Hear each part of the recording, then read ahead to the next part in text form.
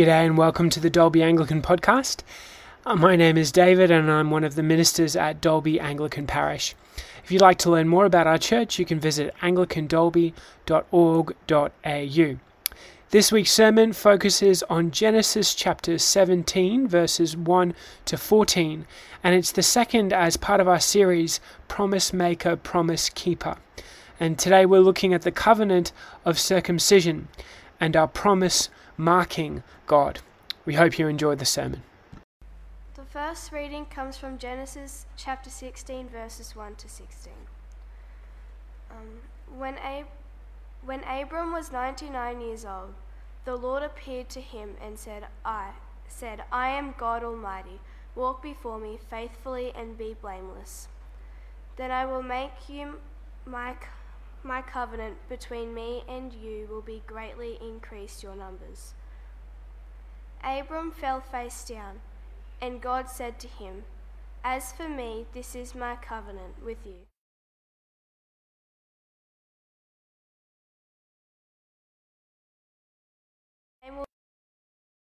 For I have made you a father of many nations. I will make you very fruitful. I will make nations of you, and kings will come from you. I will establish my covenant as an everlasting covenant between you and me and your descendants after you for the generations to come, to be your God and the God of your descendants after you. The whole land of Canaan, where you now reside as a foreigner, I will give as an everlasting possession to you and your descendants after you, and I will be their God. Then God said to Abraham, As for you, you must keep my covenant, and you and your descendants after you for the generations to come. This is my covenant, and your descendants after you, the covenant you are to keep. Every male among you shall be circumcised. You are to undergo circumcision, and it will be the sign of the covenant between you and me. For the generations to come, every male among you who is 8 days old must be circumcised, including those born in your household or brought with money from a foreigner. Those who are not your offspring, whether born in your household or brought with your money, they must be circumcised. My covenant in your flesh is to be an everlasting covenant. Any uncircumcised male who has not been circumcised in the flesh will be cut from his people. He has broken my covenant. God also said to Abraham, As for Sarai, your wife, you are no longer to call her Sarai. Her name will be Sarah. I will bless her and will surely give you a son by her. I will bless her so that she will be the mother of nations, kings of people will come to her. Hear the word of the Lord. Thanks be to God. The Bible is a bit of a soap opera.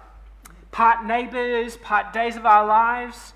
Does anyone watch Days of Our Lives anymore? Apparently there's like 14,000 episodes of Days of Our Lives. It's very long running. So the Bible is like a soap opera. There's a dash of history in it, and there is a lot of divine intervention. The story of the Bible has more twists and turns and surprise endings than a Netflix binge. Today we're looking at an important passage of Scripture, but it's going to navigate some awkward territory. And Lexi, you did such a good job of doing that reading and navigated some really tricky words and some tricky concepts in the Bible reading you just learned and we just read. We're going to be talking today about, take a deep breath everyone, circumcision, which is the removal of the male foreskin. But ultimately this morning, through it all, we're going to be seeing what happens when we have to wait on a promise-keeping God. Last Sunday, it was great to have Mike Upton from Bush Church Aid immerse us in the soap opera of Genesis. We learned that in Noah's day, the world becomes such a crazy, immoral place that God decides to push the reset button. All living creatures are wiped out in a global flood, apart from Noah, his family, and the creatures on the ark. 8 people and 2 of every kind of animal are tasked with repopulating the earth. It seems like it's going to work after God puts a beautiful rainbow in the sky, like Zoe said in her kids' talk. A sign to remind the people and to remind God, as Mike pointed out last week, of God's mercy. But soon after landing, Noah quickly makes a still, makes his own homemade moonshine and alcohol. He gets drunk, and then he causes a whole bunch of drama and sin for his family. Soon Noah's descendants are again telling God to get stuffed at the Tower of Babel. But again, God saves them from themselves by switching up their languages. Genesis 10 through 11, and if you've got your Bibles, I encourage you to open up to Genesis 17. That's where we're going to be this morning. But Genesis 10 to 11 is like a family tree, talking about Noah's descendants. What's interesting, however, is that as the people cut themselves off from God and move further and further away from the God who created the world, their lifespans get shorter. Notice, Adam, the first guy, he lives to 930. Then Noah, he lives to 950. That's pretty long. But notice Shem, Noah's son, lives to 600. Now, I realize these ages are outrageous when we're thinking about time nowadays, where a lifespan, I think the oldest woman ever alive was about 124 when she died.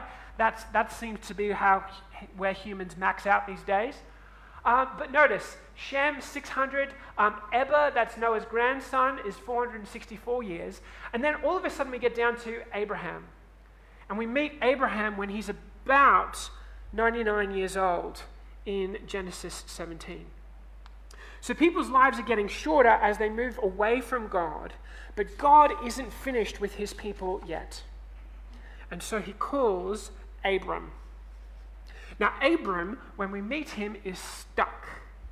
He's a 75-year-old shepherd who lives in a tent with his wife Sarai.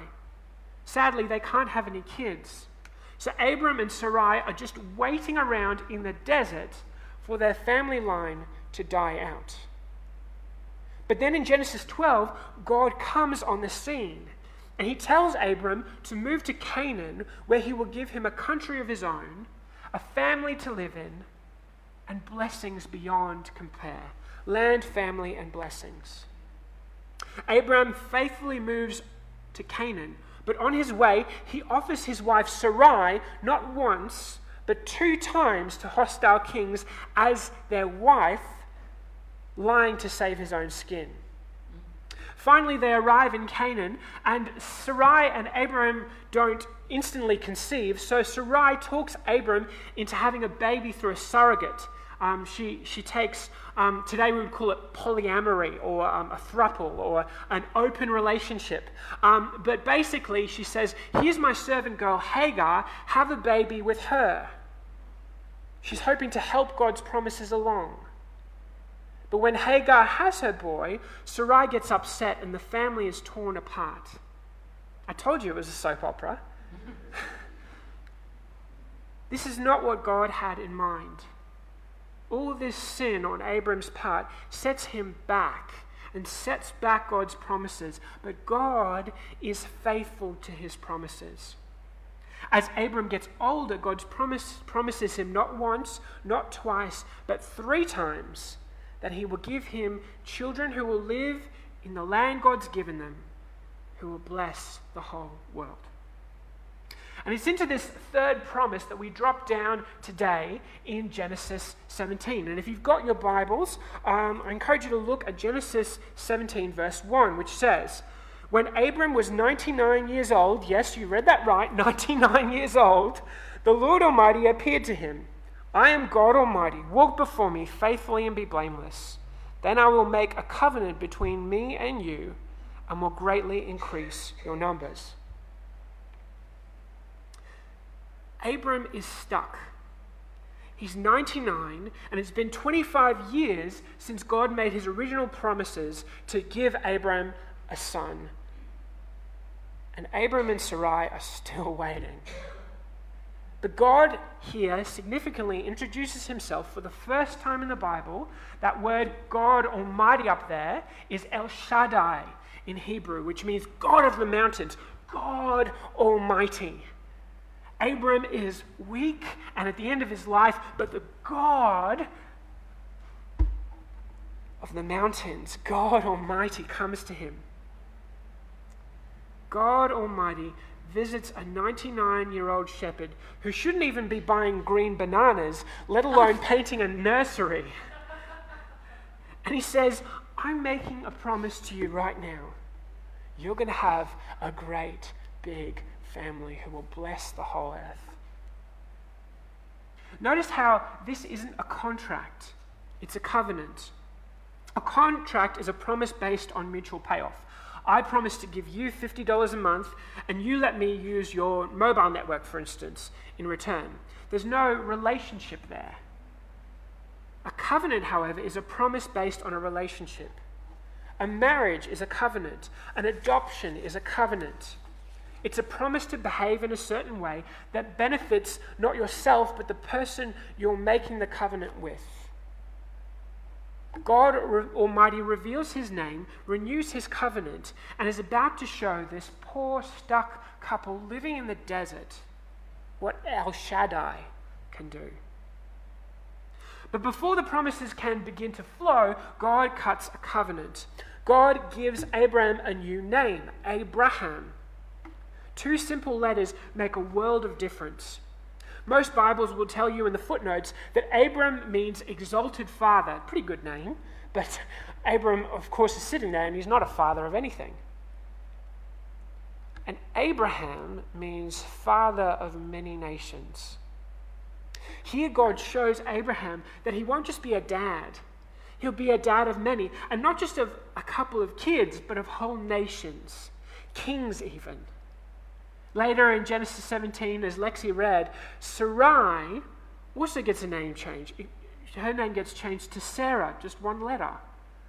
But Sarai means princess, while Sarah means my princess, with a queenlier, more exalted tone. This must have sounded beyond belief. God is ready to establish an everlasting covenant with Abraham, giving him the whole land of Canaan and a family to live in it. God is upgrading his promises. But friends, this is the God we are worshipping today. We should expect this. Friends, so often our prayers are so small. God, help that meeting to go well. God, please make the tension in my back go away. God, could I just have one good night of sleep this week? So often we forget that the God we know in church, the God we meet in the Bible, is a promise maker and a promise keeper. We can and must take our little prayers to God, but we must also realize that God can do more than we could ever ask or imagine. Now, spoiler alert, Abraham and Sarah do have kids. And today, some 3 billion, you heard that right, some 3 billion people belong to Abrahamic faiths. They look to Abraham as their forefather. Jews, Muslims, and Christians all look to Abraham as a father of our faith. If Abraham could only see the glorious ways God fulfilled his promises, I think his mind would have exploded. But that's the gravity of the promises that God is making to Abraham in this reading. So friends, let's pray. Let's pray for an end to COVID-19. Let's pray for an end to domestic violence. Let's pray for the leaders of our nation, that revival might come. Let's pray into the next 100 years of St. John's, that we would continue to know Jesus and make Jesus known in this place, that we would grow and thrive, and that our children would know Jesus, and that their children's children would know him too. When we're stuck, and it seems like our lives are going nowhere and have no purpose, let's remember Sarah. Let's remember Abraham and how God's promises breathed new life, new purpose, and new potential into theirs. We need to pray big prayers as well as little ones in the knowledge that our God is El Shaddai, God Almighty. Oh, that was a lovely sound. Now, these almighty promises take a bit of a yucky turn in verses 9 to 11. But if we can just get past the yuck factor, we're going to see something pretty phenomenal. In verse 9, God says, "This is my covenant with you and your descendants after you, the covenant you are to keep. Every male among you shall be circumcised. You are to undergo circumcision, and it will be a sign of the covenant between me and between you." Now, circumcision isn't something we talk about or think about on a daily basis, but it's a big part of the Bible. I remember at uni, I was part of an international Bible study, and we had these students from Korea and China, and I was trying to explain to them simple English concepts. And when circumcision came up in the Bible, I always knew that I got through because they would look really confused when, what is circumcision? And when I sort of described it to them with diagrams, their faces would go from confusion to shock. But it's a big theme in the Bible. And if we can get past the yuck factor, we can see something very profound going on here. For thousands of years, in many cultures, circumcision has been practiced as a tribal ritual coming into adulthood. It's a permanent and very personal sign of community belonging. But the peoples living around Abraham didn't practice circumcision. And so God invites Abraham and all his descendants into something fresh, something new. God is calling his people to be a peculiar people, people who live differently and mark themselves in the most intimate and permanent way, to give themselves a daily reminder of the covenant God Almighty has made with them and with their whole family. People do argue that circumcision has health benefits, but ultimately this covenant is a promise between God and Abraham. It is a personal reminder of belonging to God and to a community. And so Abraham goes ahead and becomes circumcised at 99 years old. Yeah. And so do all his servants and all the people in his household. And in that, God marks out a community. In verse 12, we read, "For the generations to come, every male among you who is 8 days old must be circumcised, including those born in your household or bought with money from a foreigner, those who are not your offspring." This is a personal and also a community promise. But it's not a class thing. In the Bible times, slavery was common, but it was different to the type of slavery we think of when we picture American and British slave trades. Slaves in Abraham's day were often treated well and could earn their freedom. And some slaves even opted, after earning their freedom, to serve the families they belonged to, because life was best for them in this community where they worked and lived in. Circumcision was a great leveler, in fact, because it said, hey, we're all made in God's image, and God has made this promise to everyone in our community. All of us are privy to God's promises. And notice how there are serious consequences for opting out of this covenant. Verse 14.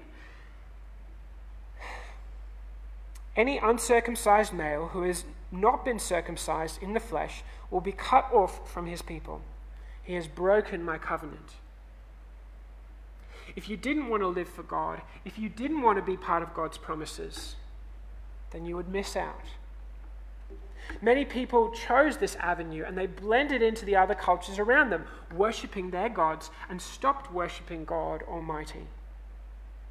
But there was a remnant, a group of people who passed down this sign from generation to generation. And when their kids asked them about it, they would say, "It is because we serve God Almighty."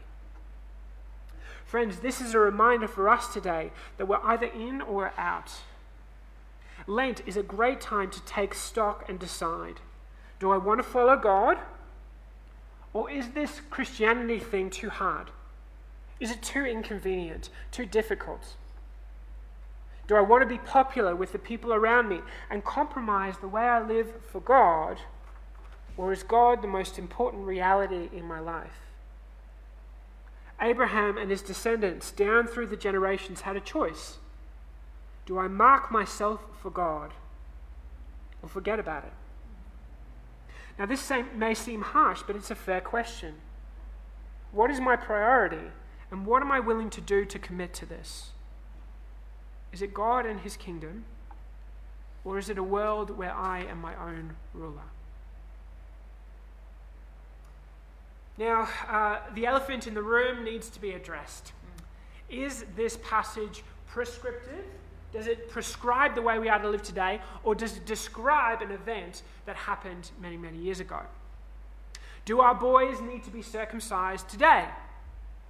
Should the men in the congregation cross their legs and be worried?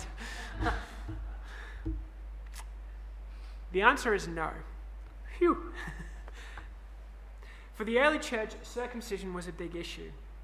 In fact, the book of Galatians is all about circumcision.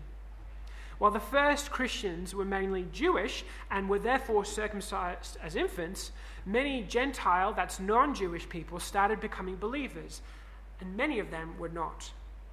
So the question was raised, do these people need to be circumcised as adults in order to become Christians? And pastors like the Apostle Paul came back with an emphatic no. He writes in Colossians chapter 2, verses 11 and 12, "In him you were also circumcised with a circumcision not performed by human hands. Your whole self, ruled by the flesh, was put off when you were circumcised by Christ, having been buried with him in baptism, in which you were also raised with him through your faith in the working of God, who raised him from the dead." See what good news Jesus is. See the difference Jesus makes. Jesus is the fulfillment of all God's promises to Abraham. Jesus came to build God's land, God's kingdom on earth. Jesus came to be a way for all of us back into God's family. And Jesus is the ultimate blessing promised to Abraham. Jesus came from Abraham's family line. He was circumcised on the 8th day, but he fulfilled the law perfectly, so that when you and I don't fulfill the law perfectly, we are saved. We are privy to God's promises. That's why we need Jesus, friends. Through Jesus and what he achieved on the cross and in his resurrection, all of us can become daughters and sons of Abraham. But more importantly, we become children of God Almighty and inheritors of all God's promises. For Christians, baptism, for obvious reasons, quickly became the outward sign that superseded circumcision. This is why in our church we baptize babies, because we want to publicly align our children with God and his promises. In Jesus, we are also called to mark our allegiance to God in a much more inclusive, personal, and deep way. God wants to mark us right down in our hearts. Not just men, but all people. All people united in Christ, a community of people with circumcised hearts, hearts marked out for God. This is why it's so wonderful that next Sunday we're going to have a whole group of young St. John's people committing themselves to God. They were baptized as babies, and now they are saying, yes, yes, I choose to be part of God's promises, and I'm publicly committing myself to God and his promises. As our young people are confirmed, they will claim all the promises God made to Noah, Abraham, and all God's people since. Promises that are fulfilled in Jesus. Promises to bless us, to reconcile us to God. Promises to redeem all creation and make all things new. Promises of eternal life with God now on earth and in heaven into eternity. And so, friends, this is one of the things the text asks of us this morning. Are we ready to circumcise our hearts? Are we ready to let God mark us as his own? If you're not ready, that's okay. You're in a safe space. You're actually in the best place to consider whether God exists and whether this matters for your life. If you are ready, then Lent is a perfect time to mark your life out for God. You can do this in fun, visual ways by popping Bible promises around your house. I remember when I was going through college and was having a really tough time, I put on over my door frame, so before I went out to classes, it said, "Nothing is impossible with God." And I just reminded myself of that every day. And God got me through, because nothing is impossible with God. You could also do this by volunteering to help out with church, saying, "This year I'm going to start serving. We desperately need more people on our rosters to make our church services happen. So if you want to upgrade your commitment to God and mark out your covenant and say, God, I'm waiting for your promises to be fulfilled, but in the meantime, I'm going to serve you. I'm going to commit to you," then that's something I encourage you to do, and I'd love to talk to you after the service if that's something you want to do. We could also do this in private and personal ways, by praying for God to mark our hearts, or by committing to fasting regularly, or by committing to reading our Bibles every day. In the waiting rooms of life, El Shaddai, God Almighty, wants us to mark our lives for him in holiness and faithfulness. The God of the Bible is a promise maker and a promise keeper. All through Abraham and Sarah's lives, he was bringing them into his promises and refining them for what he had in store. And he's doing the same for us. Our God can do more than we could ever ask or imagine. And we have a call to mark our own hearts and follow him. I'm going to finish with the words of a poem by R.S. Thomas, the great British poet. It's called Kneeling.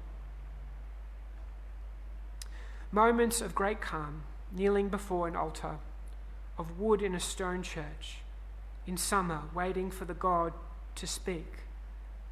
The air, a staircase.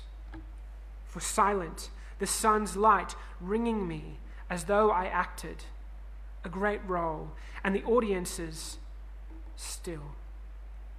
And that close throng of spirits waiting as I for the message prompt me, God. But not yet.